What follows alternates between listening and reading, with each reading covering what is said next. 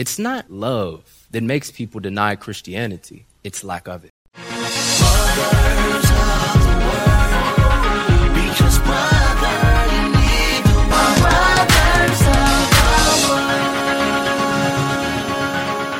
And now for the Seed of Love. I'm thankful. And before I came up here, I know I heard it several times from this side. Just thank you. And I'm thankful. How are y'all feeling, Ark? All right, I don't think that was enough energy. How are y'all feeling, Ark? Okay.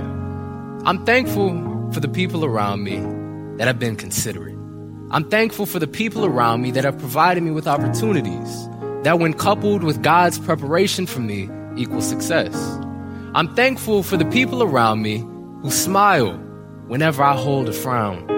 And even if you have no one in your life that fits this description, you know that you can know God.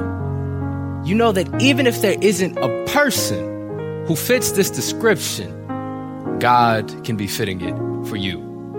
Now, the type of person I'm describing can be described with a word, and that word is loving. Today's message was originally going to be about the essence of evangelism, love.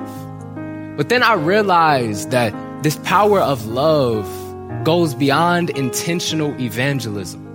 And it can even bring people closer to Christ or prepare them to accept Christ in day-to-day life when we don't even intend to speak the word to them. So today is about love, which I am especially thankful for.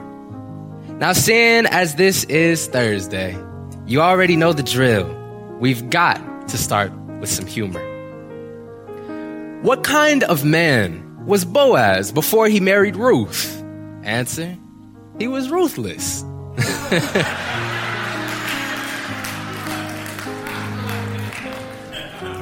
So, in the modern day church, what we're seeing is a lot of Christians going away from the church. But even before then, we're seeing a lot of Christians that don't see it as their own responsibility to share the word of God. All right, let me start from the beginning here.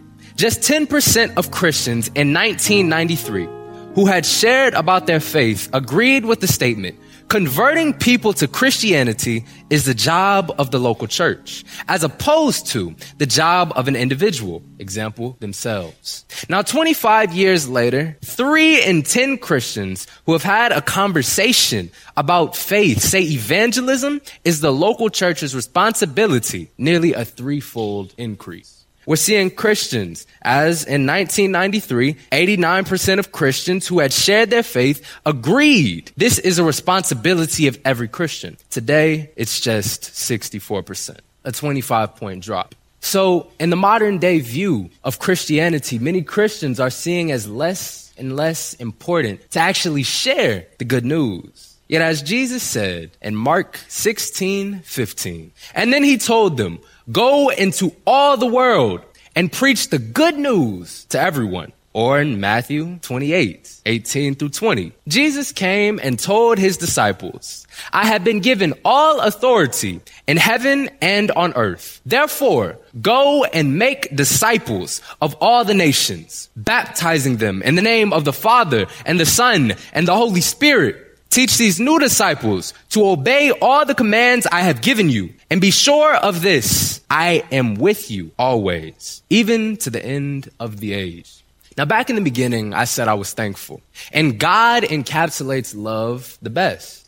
And there's a statement that I got from a song. It doesn't matter where I am, it matters who put me there. And I see this frequently because God will send us through trials, yet they're for our benefit. And God will send us through trials, yet he doesn't leave us alone. He doesn't disband us. He's with us through the trial. That's assuming that you go where God sent you. See, I can give an example of this. A recent story a week ago. My Uncle James was planning on going down to Cambridge to see Harvard's campus. And he asked me if I wanted to go as well. And I'll tell you straight up, I wanted to go. Anytime I'm going to travel, though, I pray on it. And usually I'll hear fairly explicitly a yes or a no. And depending on the time which I pray, the answer could actually change. Yet for this specific instance, I prayed several times over the span of 2 days, and each and every time I heard no. Not once did I hear yes. I had even thought that maybe if I hear yes once, I can discount all the no's. But not once did I hear a yes. If I would have went there, I can't say what would have happened. Because as far as I'm concerned, I would have been in a place God told me not to be in. See, as I stated and learned from that song, it doesn't matter where I am. It matters who put me there. And when we put ourselves in places that God does not ordain, the results, we can only hope God has mercy on us for. Now, what does this have to do with love? Again, God is love. Evangelism is declining. Now, let's couple evangelism with love. I say this because while love is not the truth, it makes people more willing to accept the truth. It's a lot easier to agree with somebody that's loving on you than to agree with somebody that's rude, they got an attitude, they're telling you these facts as though you can't discount them and I don't care what you say, you're going to listen to me. Now, it's a lot easier when you love somebody. And we see a lot of times that Christians can even fall out of faith because of Christians, or people that were soon to accept the gospel turned off the good news because of somebody giving it to them, somebody that was supposed to be living in Christ. It's not love that makes people deny Christianity. It's lack of it. I love that. 1 John 4, 7 through 12 states, "Dear friends, let us continue to love one another, for love comes from God. Anyone who loves is a child of God and knows God, but anyone who does not love does not know God, for God is love. God showed how much he loved us by sending his one and only son into the world so that we might have eternal life through him. This is real love. Not that we loved God, but that he loved us and sent his son as a sacrifice to take away our sins. Dear friends, since God loved us that much, we surely ought to love each other. No one has ever seen God, but if we love each other, God lives in us, and his love is brought to full expression in us." Ain't that beautiful? Love. It shows as a sign that we have Christ, that Christ lives through us, that we are reflections of Christ's love. I mean, even in John 13, 34 through 35, he states, this was Jesus, by the way, "So now I am giving you a new commandment. Love each other just as I have loved you. You should love each other. Your love for one another will prove to the world that you are my disciples." What happens when we don't do that? As I said, this can lead to less disciples actually coming to Christ. Because how is God love? You are supposed to be a representation that you serve this God, yet you express hate. Before we can get people to receive the truth, we need to connect to them. We need to love them. Because again, it's much easier to agree with somebody that's loving on you than hating on you. And I mean, we're only human, but still, we should love. Okay? And again, even though we're only human, things change. Now, let me tell you about Colossians 3, 7 through 11. You used to do these things when your life was still part of this world. But now is the time to get rid of anger, rage, malicious behavior, slander, and dirty language. Don't lie to each other, for you have stripped off your old sinful nature and all its wicked deeds. Put on your new nature and be renewed as you learn to know your Creator and become like him. In this new life, it doesn't matter if you are a Jew or a Gentile, circumcised or uncircumcised, barbaric, uncivilized, slave or free. Christ is all that matters, and he lives in all of us. We're only human, yet Christ changes us. We're only human, and the power doesn't come from us alone. We're only human, and yes, it's our nature, but what is impossible with man is possible with God. Love, don't hate. The essence of evangelism. And you may ask, what is love? 1 Corinthians 13, verses 4 through 7 tell us exactly that. Love is patient and kind. Love is not jealous or boastful or proud or rude. It does not demand its own way. It is not irritable, and it keeps no record of being wronged. It does not rejoice about injustice, but rejoices whenever the truth wins out.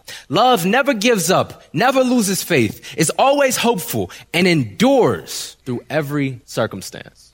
Even when people show hate to you, you should still love them in return. I mean, that's what Jesus did. Forgive them, for they know not what they've done.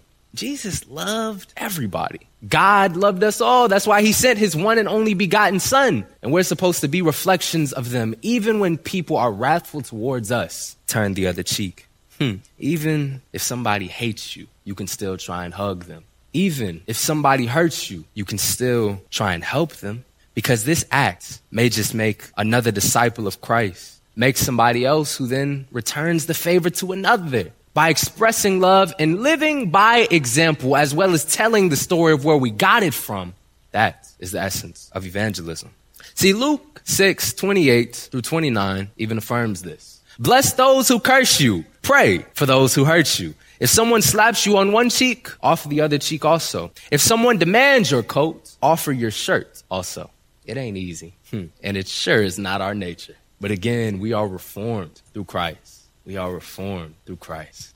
I say it's beautiful. It is oh so beautiful, especially to see expressed.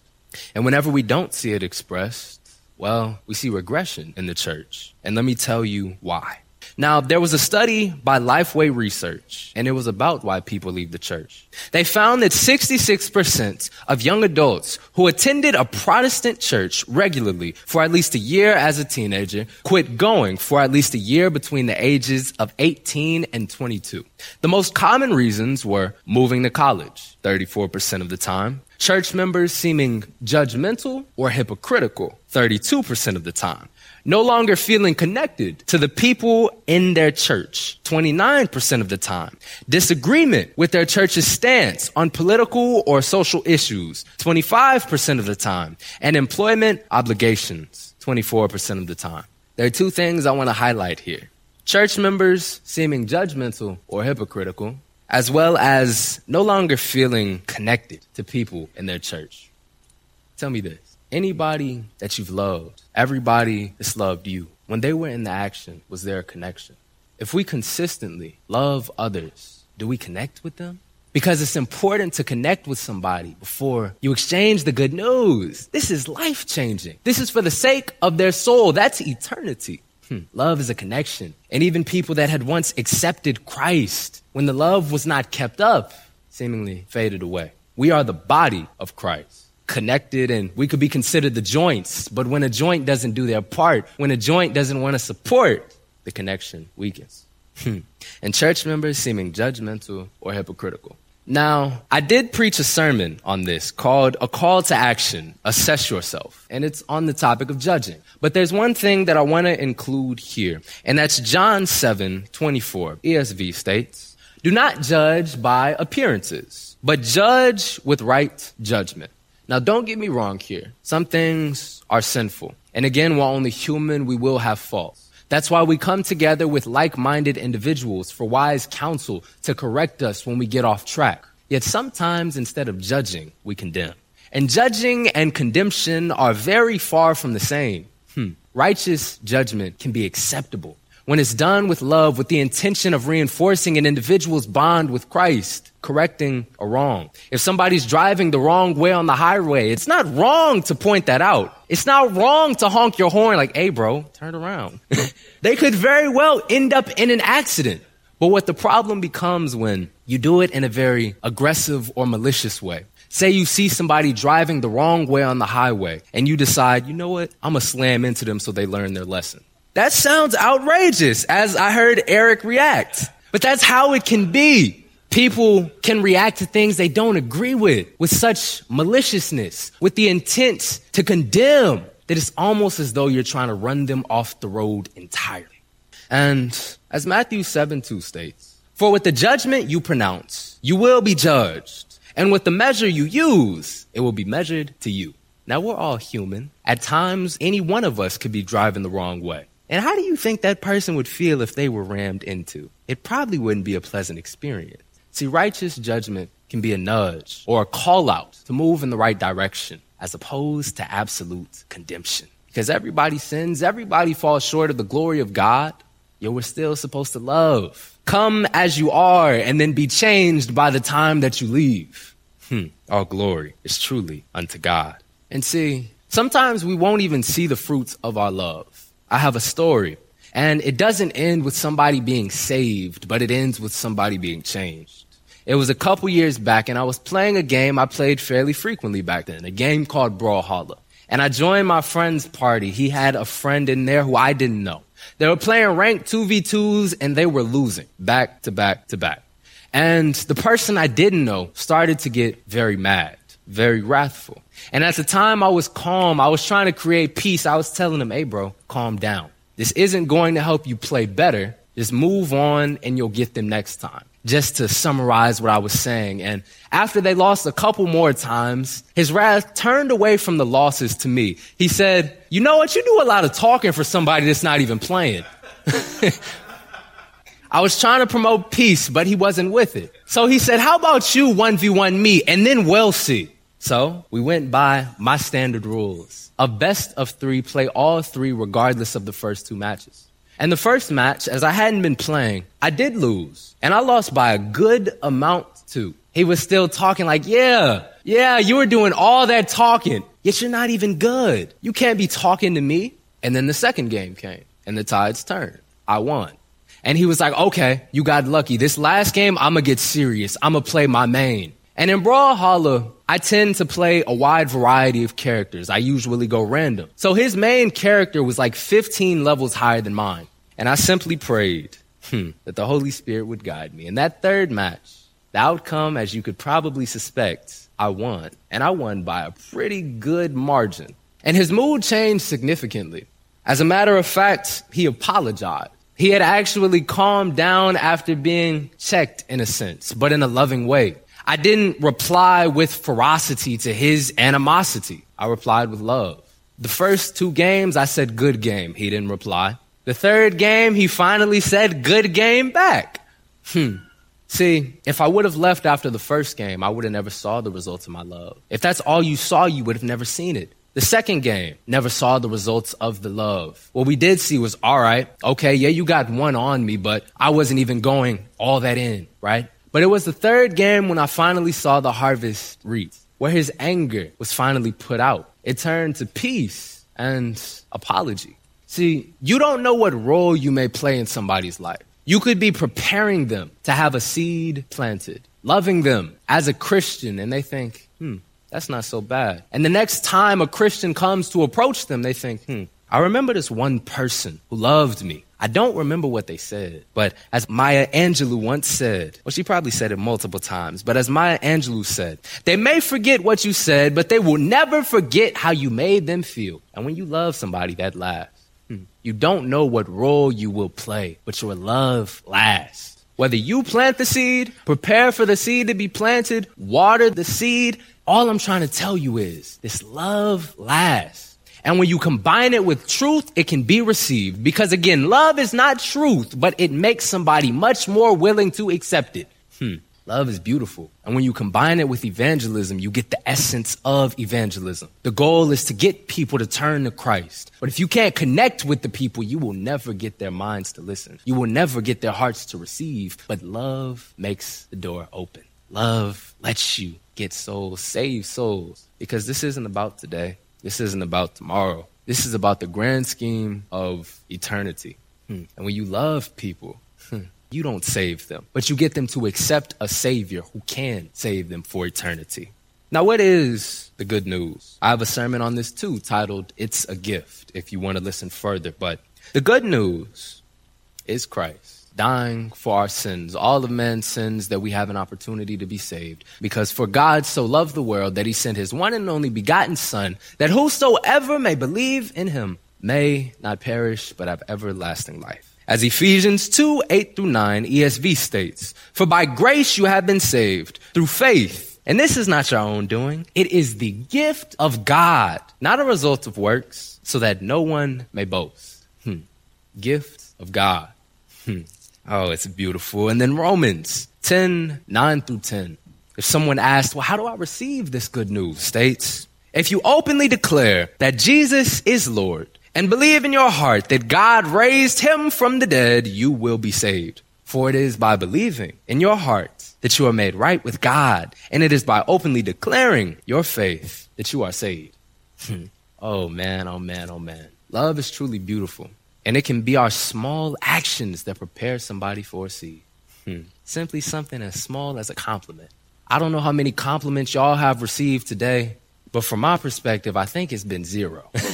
A single compliment can truly stand out. A single compliment can represent that love in somebody's life that they need to open their heart. Because some people's hearts are callous. People have been hard to them. You may have to try and reach somebody with love that hasn't been loved by Christians in the past. The very people that are aiming to save them are the people that did them wrong. The very people they're supposed to be a part of the same body with pushed them away. It's interesting. And the loving person I described earlier is the very person that you can be. If any of y'all have been harmed in your past by people that were a part of a church, keep in mind that doesn't have to be you. You can be the very change you want to see in the church. You can be the very person that you needed whenever you were growing up as a Christian. Because that very person, somebody else likely needs too. And as I stated, it doesn't matter where you are, it matters who put you there. And your very struggle that led to triumph could be so that somebody else doesn't have to go through all of that. Changing the very church that you're in. When you see somebody being done wrong, you can point that out. Hey, brother, that's not love. But what we're here to do is love. Love is the essence of evangelism. But love extends oh so much deeper than that. God is love, and when we express it, we can make people more willing to accept God. Love is powerful. And you can be a loving friend, my family. This is my sermon today. Make sure that you love somebody. You are listening to brothersoftheword.com. This was the message titled The Seed of Love by George Bronner. This message is number 6578. That's 6578. To listen to thousands of free messages or to send this message number 6578 to a friend, go to brothersoftheword.com. If this message has been a blessing to you and you would like to help support this ministry, go to iwanttogive.com. That's iwanttogive.com. Listen to brothersoftheword.com often because, brother, you need the word. Brothers of